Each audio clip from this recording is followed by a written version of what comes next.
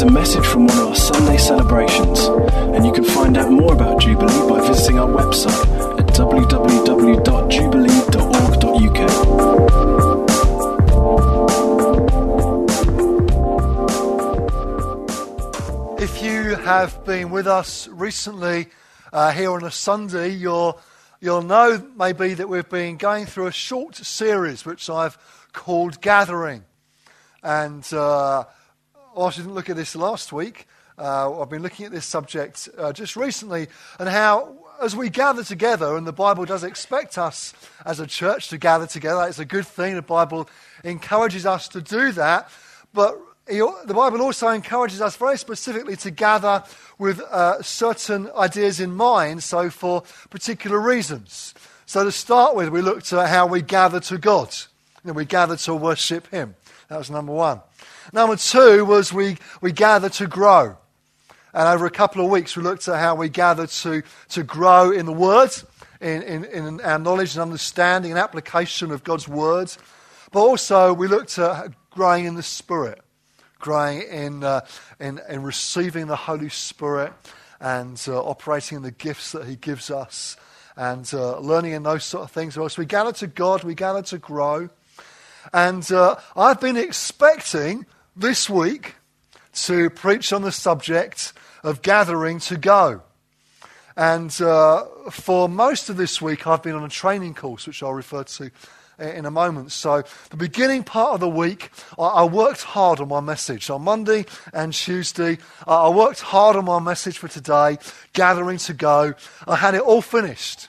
And I came home Tuesday, and I felt quite pleased. I felt, thank you, Lord. I'm not going to be in the office for the rest of the week, but the message is done. It's ready. I've got it there in the file. It's all printed out. It's ready to go.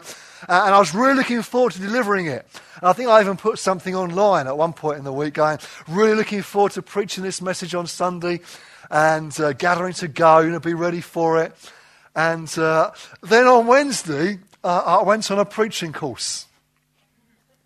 It's always dangerous to prepare your message and then go on a preaching course. Never do that if you're a preacher. Always do it the other way around. And so for Wednesday, Thursday, Friday and Saturday, I've been on a preaching course. And some of you have made encouraging comments to me about that this week. Thank you for that. Others of you have brought scorecards probably to hold up at the end. That's fine too. But interestingly, this message hasn't come out of that, but rather I felt God speak to me during one of the sessions as I was sitting there in seminars and lectures this week and seeking to learn and grow in this whole area. I felt God speak to me very clearly that I should preach a different message today. And so the lecturer was there. Maybe this happened to you. You're there listening to somebody, supposed to be listening to somebody in a lecture theatre maybe, and something else is going on in your head. And I don't just mean, you're looking at Facebook on your phone or something, but, you're thinking about something else. And this is what was happening to me. So I was there, and we were learning about exegesis and hermeneutics and other things that I was really enjoying. But inside my head, I felt God was speaking to me about a different message for today. And I'm going, God, you don't understand. Look, I spent Monday and Tuesday working on this so that I'll be freed up to get to this training rest of the week. I've got no time. I can't go and preach something else. And I sort of have to confess I argued with God a little bit on this. And guess who won? Because I just felt God convict me on it. So it's the right message, but for next week, there's something else to go in between before you get to it. And I certainly want to preach this message on gathering to go, and I'll be doing that, I'm trusting, next Sunday. But I felt God speak to me about if you like, another message that needed to go in before we got to that. So we've looked at gathering to God, gathering to grow. And before we get to gathering to go, I felt really God speak to us. I know there's something else you need to look at first. And that's what we're going to do this morning. And I'm very happy to preach this, although even though I've told the story as I have, because I feel it fits in with Jesus' model. And just looking at the Bible again, as I've tried to do over the last couple of days, I'm expecting this may be shorter than usual. Some of you will be pleased to know that. I do believe it's what God would have us look at today. And I feel it's important to do it before we look at Gathering to Go next week. I feel this is on God's heart for us as a church. And what I want to look at, the title of this morning's message is Gathering to Care.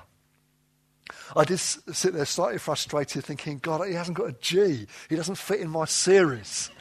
And, we did some things on learning styles this week. And I like things very organised and very structured and, sometimes you might say predictable. But I was thinking, God, it doesn't even fit in my structure. And God's like, this is the message you need to preach. And so this morning we're going to look at this subject of gathering to care. So why don't we pray, and then we'll open up the Bible and see what God has for us, okay? Lord Jesus, we do thank you for your presence, even as we've gathered to worship you in this place. And I pray now as we open up your word that you would come and speak to us. Father, I thank you as I've shared that I feel you've put this message on my heart for this morning. So I say, Lord, please help me to communicate it well, to serve your people, and to build us up as a church. We ask it in Jesus' name. Amen. Amen. Gathering to care. My first heading under this is this having compassion. Having compassion. If you hadn't noticed, and I'm sure you have, we live in a pretty broken world, don't we? You could pick up a newspaper on any day of the week, and I could almost guarantee the front page headline, or at least, the second headline, if not the main story, is going to be probably bad news of one degree or another. Pain is all around us. And that's in the news, isn't it? Every news bulletin, there's a war or a tragedy or an accident or someone's been hurt or killed or something's happened. It seems that sort of pain is at every turn. Everywhere we look, there's something that is there. And for some of you, that pain is perhaps closer to home. You might say, actually, Graham, it's not just reading it in the newspaper, but for me, actually, it's my best friends, or it's my husband or wife, or it's in my family, or it's in my whatever situation it might be for you. You're facing that perhaps quite closely, even at the moment. It's something that you're facing.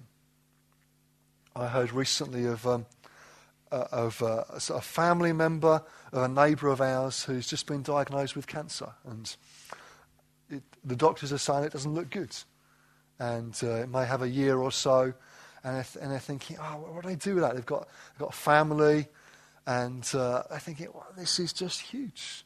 There is pain there, and there's suffering there. And for some of you, it might not be just that you're observing it in others and it's around you and maybe friends or family members, but it's you. You're the one that's actually, if you were honest this morning, you might say, actually, Graham, I'm the one that feels broken or in pain or facing this situation or circumstance. And most of that pain, most of those situations that are before us in one shape or another come to us as a result of living in what we might call a fallen world. Or what we might say is actually the world that God created has been damaged along the way. And it's been damaged as a result of sin, people rebelling against God. It's been damaged. This pain comes to us because we live in a world that is full of sin and pain and hurts. And sometimes it's as a result of our own actions. Very often it's as a result of just living in a fallen world. And we need to be aware of this, and we need to be aware too of where people are at, because Jesus was. If you've got your Bibles with you, turn with me please to Matthew chapter 9. I'm hoping that many of you have got your Bibles with you. Matthew chapter 9. Verse 35.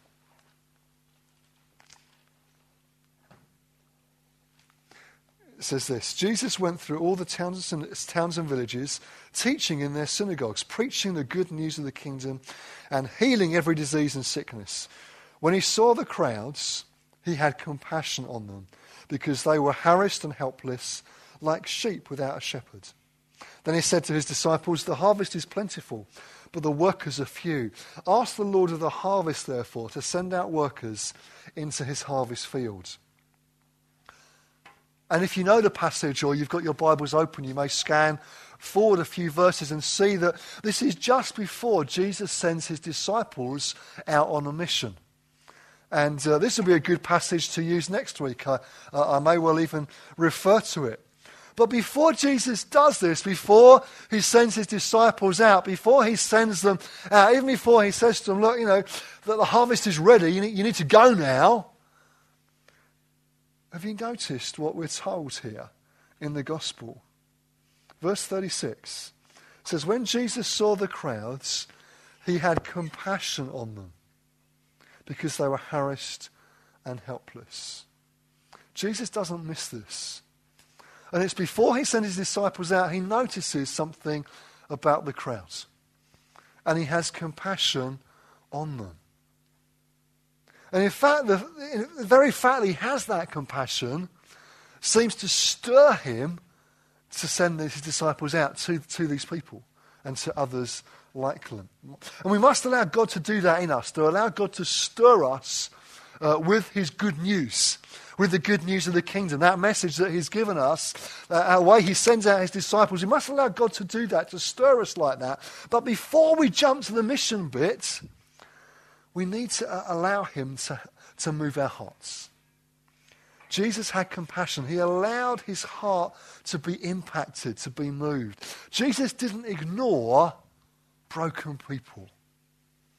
He was full of compassion. Now, plenty of broken people came to Jesus. You can think of the woman that had been bleeding for years. She came to Jesus, and Jesus was able to heal her, and he had compassion on her. You might think of that woman who was an outcast of society because of the type of lifestyle that she led.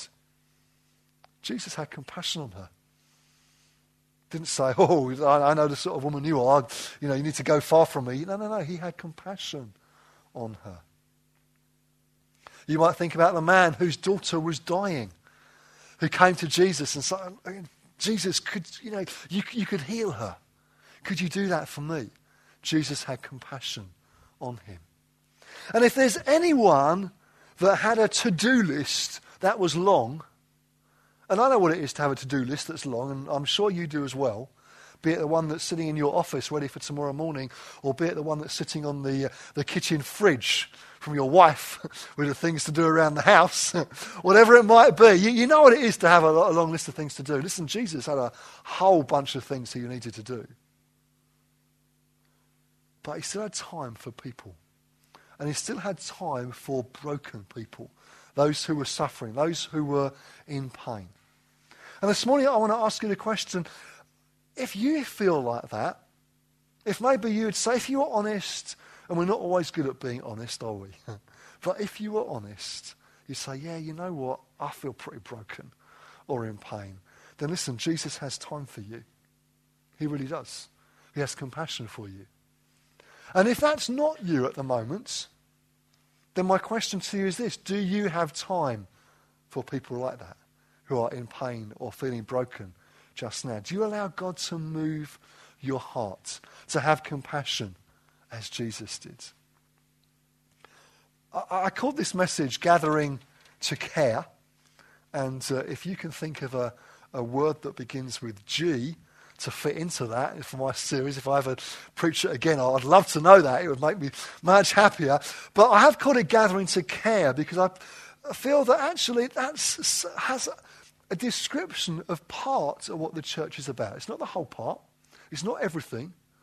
But part of what the church is about is to care for one another, to build community. And it is just a community of care. We're called to go on a mission, and we'll be looking at more about this next week. But part of what God has called us to together is to build a community that cares for one another, that loves one another. You see, God is building a community. Gathering together is about community in itself, isn't it? From our website, it says this: everyone needs a community to be part of. It's true, isn't it? We all need a community to be part of. And we believe as a church that small groups form an ideal way in which we can enjoy community and build friendships. Our small groups are called life groups and are at the very heart of Jubilee Church. We're not meeting in them at the moment, but they'll start again in September. And I want to underline again the importance of small groups, the importance of what we call life groups. They're an essential building block to the life of the church. And they are the way that we seek to build community. And in doing so, to then care for and love one another, as Jesus has told us to do. So once we start them again in September, then please make sure you get plugged into one quickly and become part of one. Not just attending a meeting, but really building community, seeking to build friendships, to love and care for one another. You see, it's hard to do that on a Sunday.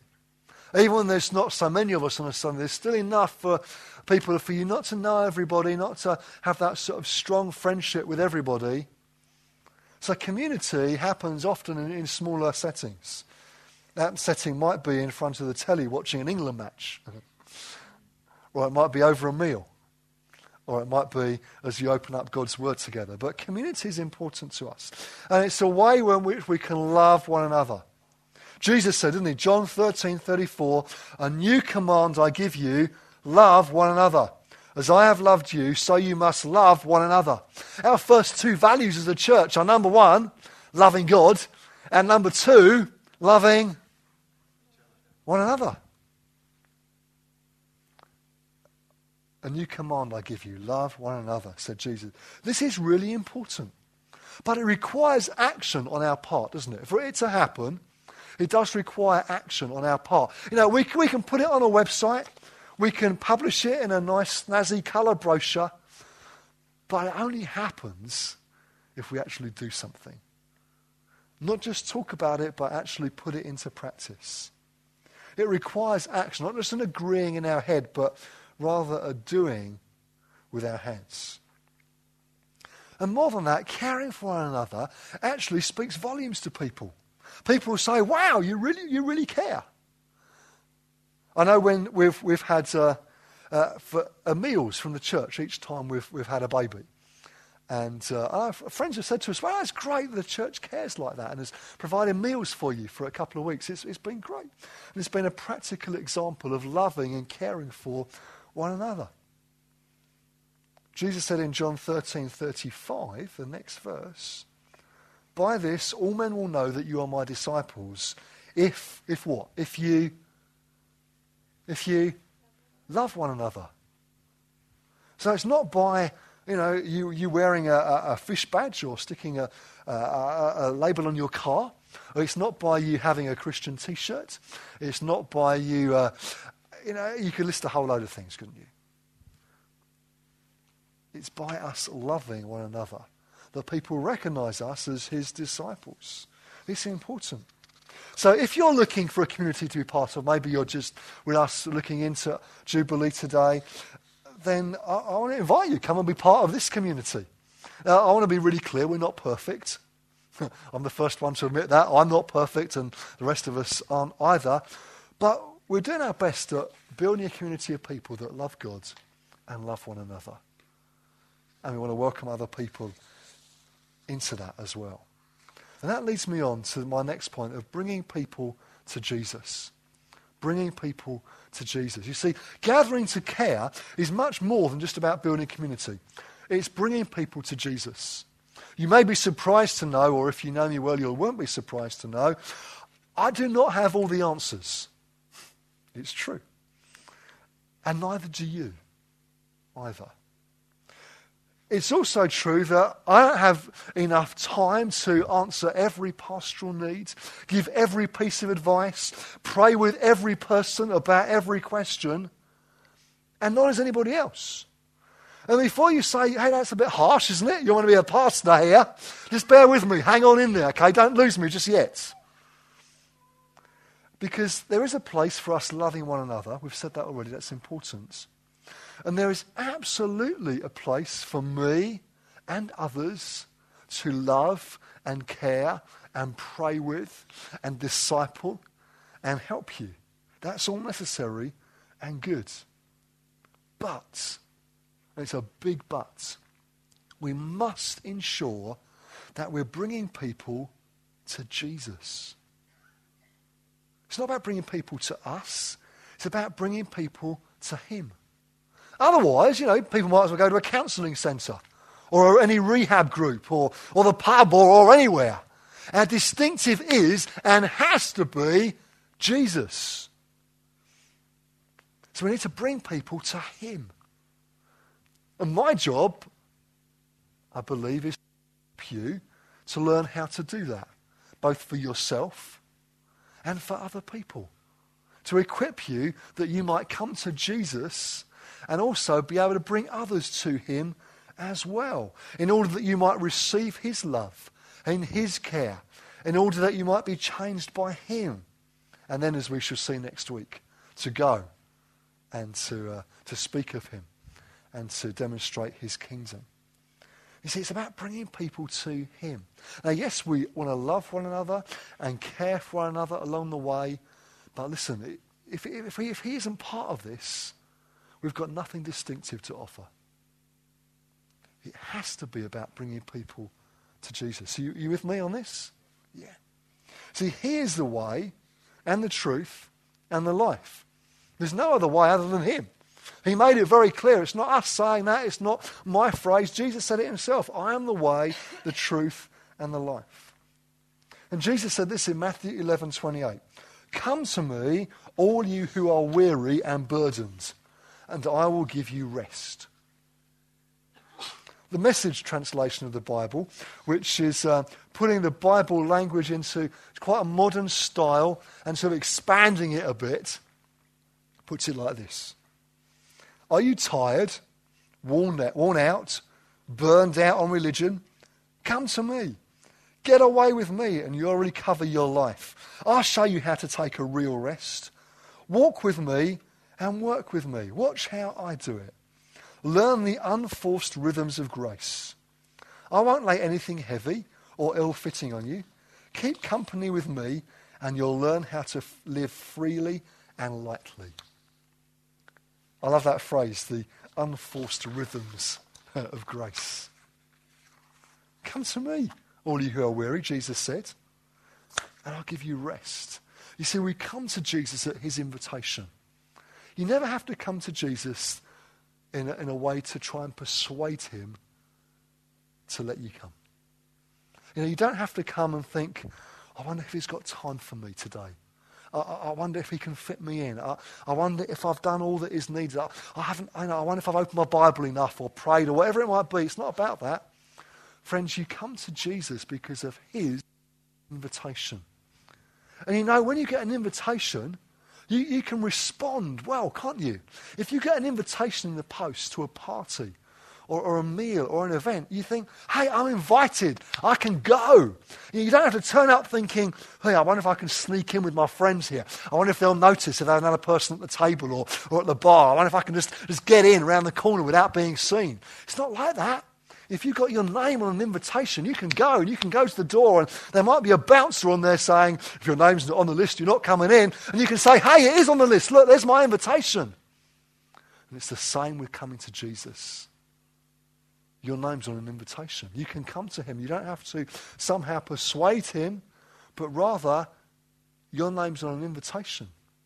Come to me, Jesus says. And he says it to each of us. He says it to each of you this morning. It's your name on that invitation. And as you come to him, you hand your problems over to him. You allow him to take control. You allow the Holy Spirit to minister his grace to you. And God starts to do something in your life. He really does. And as you come to him, he gives you rest.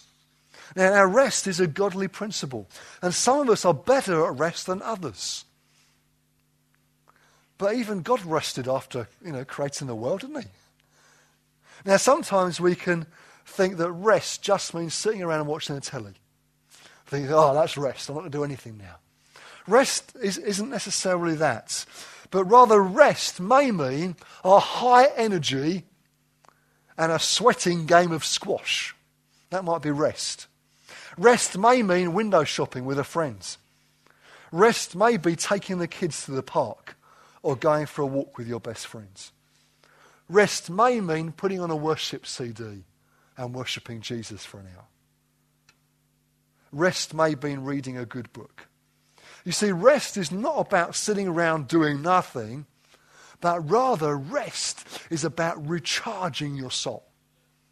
It's about finding fresh energy again from him. It's about recharging your emotions, your body. It's not just about sitting in front of the telly and watching whatever happens to come on. That's not rest. Rest is about recharging. And it's in Jesus that we find rest. Rest from striving to find acceptance. Rest from thinking it's all about us, because it really isn't. It's all about him. Victor Hugo said this about rest. He said, when you have done all that you can, go to bed. God is still up. A great quote, isn't it? When you have done all that you can, go to bed. God is still up. See, rest is about abiding in Jesus. It's about remaining in him. It's like being in him. Jesus talked about, gave the picture of a vine, didn't he? And how we rest in him, how we abide in him. And it's a bit like being in that vine. If we imagine that the vine was Jesus, where those grapes grow, that wine is made from. And it's like being in him that we find our rest. And in John 15, Jesus tells a sort of parable, if you like, a story really to help us to understand. He says, I am the true vine and my Father is the gardener. He cuts off every branch in me that bears no fruits, while every branch that does bear fruit, he prunes so that it'll be even more fruitful. And he goes on. No branch can bear fruit by itself. It must remain in the vine. Neither can you bear fruit unless you remain in me. So Jesus is saying, actually, you need to remain in me. Just like that vine needs to be part of the bigger thing, to bear fruits. For us to bear fruit in our lives, we need to remain in him. And you can imagine Jesus talking, can't you? You can imagine him with a crowd of people, and he looks around, there's a vine there. And he uses it as an illustration. He uses it as a picture. He says, hey, you see the vine? Hey, I'm the true vine, and my Father, he's the gardener. And the people can say, oh, yeah, vine. They can say, oh, yeah, I can see that. So they would have known about pruning vines. They would have known about cutting back and getting ready for fruitfulness. They would have understood that. And Jesus says that he is the true vine, his Father's the gardener, and that we need to remain in him. You see, once you come to Jesus, you're grafted into him. It's like you become part of his vine. And what we're interested in is this. It's how does it produce fruit? Because that's really what you're interested in, isn't it? On a vine. It might look pretty, but what you really want is the fruit. Well, how do we bear fruit? Well, we remain in the vine. We remain in Jesus. But as well as that, for a vine to produce fruit well, it's regularly pruned and cut back. So to start with, we need to remain in the vine. We need to have responded to God's invitation to us for that relationship with him, and then remain in that relationship with him. And then walk with him, be with him. If you like, abide with him or remain with him. Make sure that life comes from him. If you took a branch away from the vine and sort of broke it off and put it over on the ground on its own, there's no life in it, is there? It's going to wither and die and shrivel up, and any fruit that was on it is just going to shrivel away.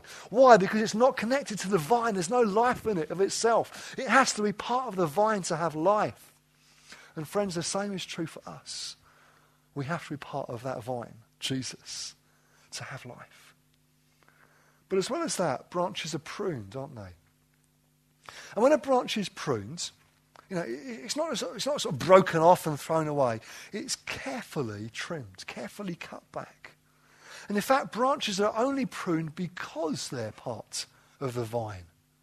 And you wouldn't go to any effort in pruning a branch that wasn't part of the vine, would you? You'd only prune something that you'd want to produce fruit and be part of that vine. And God prunes us as well, doesn't he?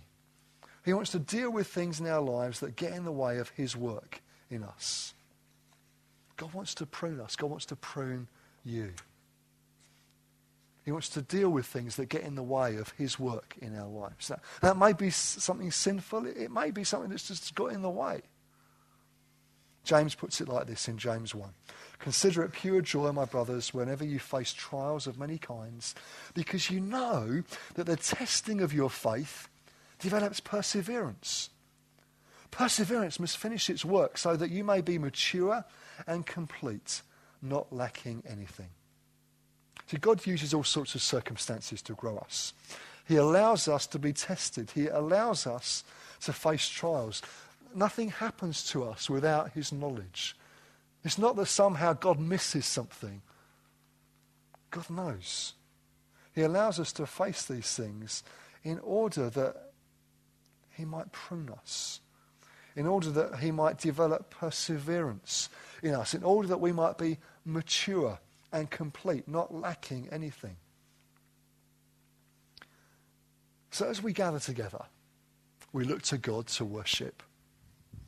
We want to grow in word and spirit. And we look to care for one another and love one another and demonstrate God's love to one another. But as well as that, we must make sure that we ourselves are coming to Jesus. We must make sure that we're bringing people to Jesus. And friends, we've got to make sure that we're remaining in the vine. Because that's where the life is. That's where life comes from. And it's only as we do that, as only as the vine does that, it bears fruit, isn't it?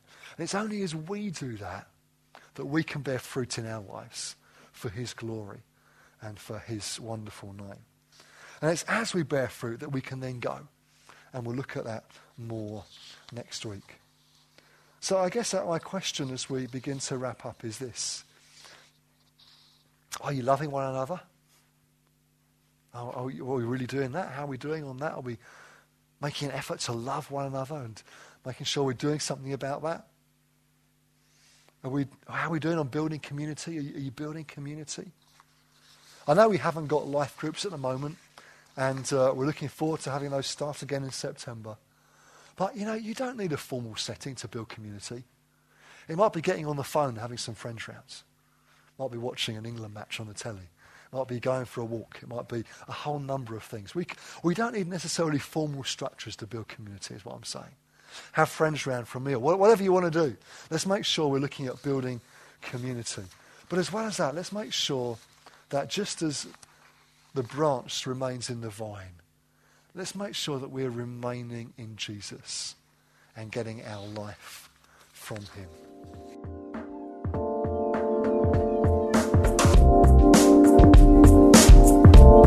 Thanks for listening to this Jubilee Church podcast. Feel free to check out our website at www.jubilee.org.uk or come along on any Sunday morning.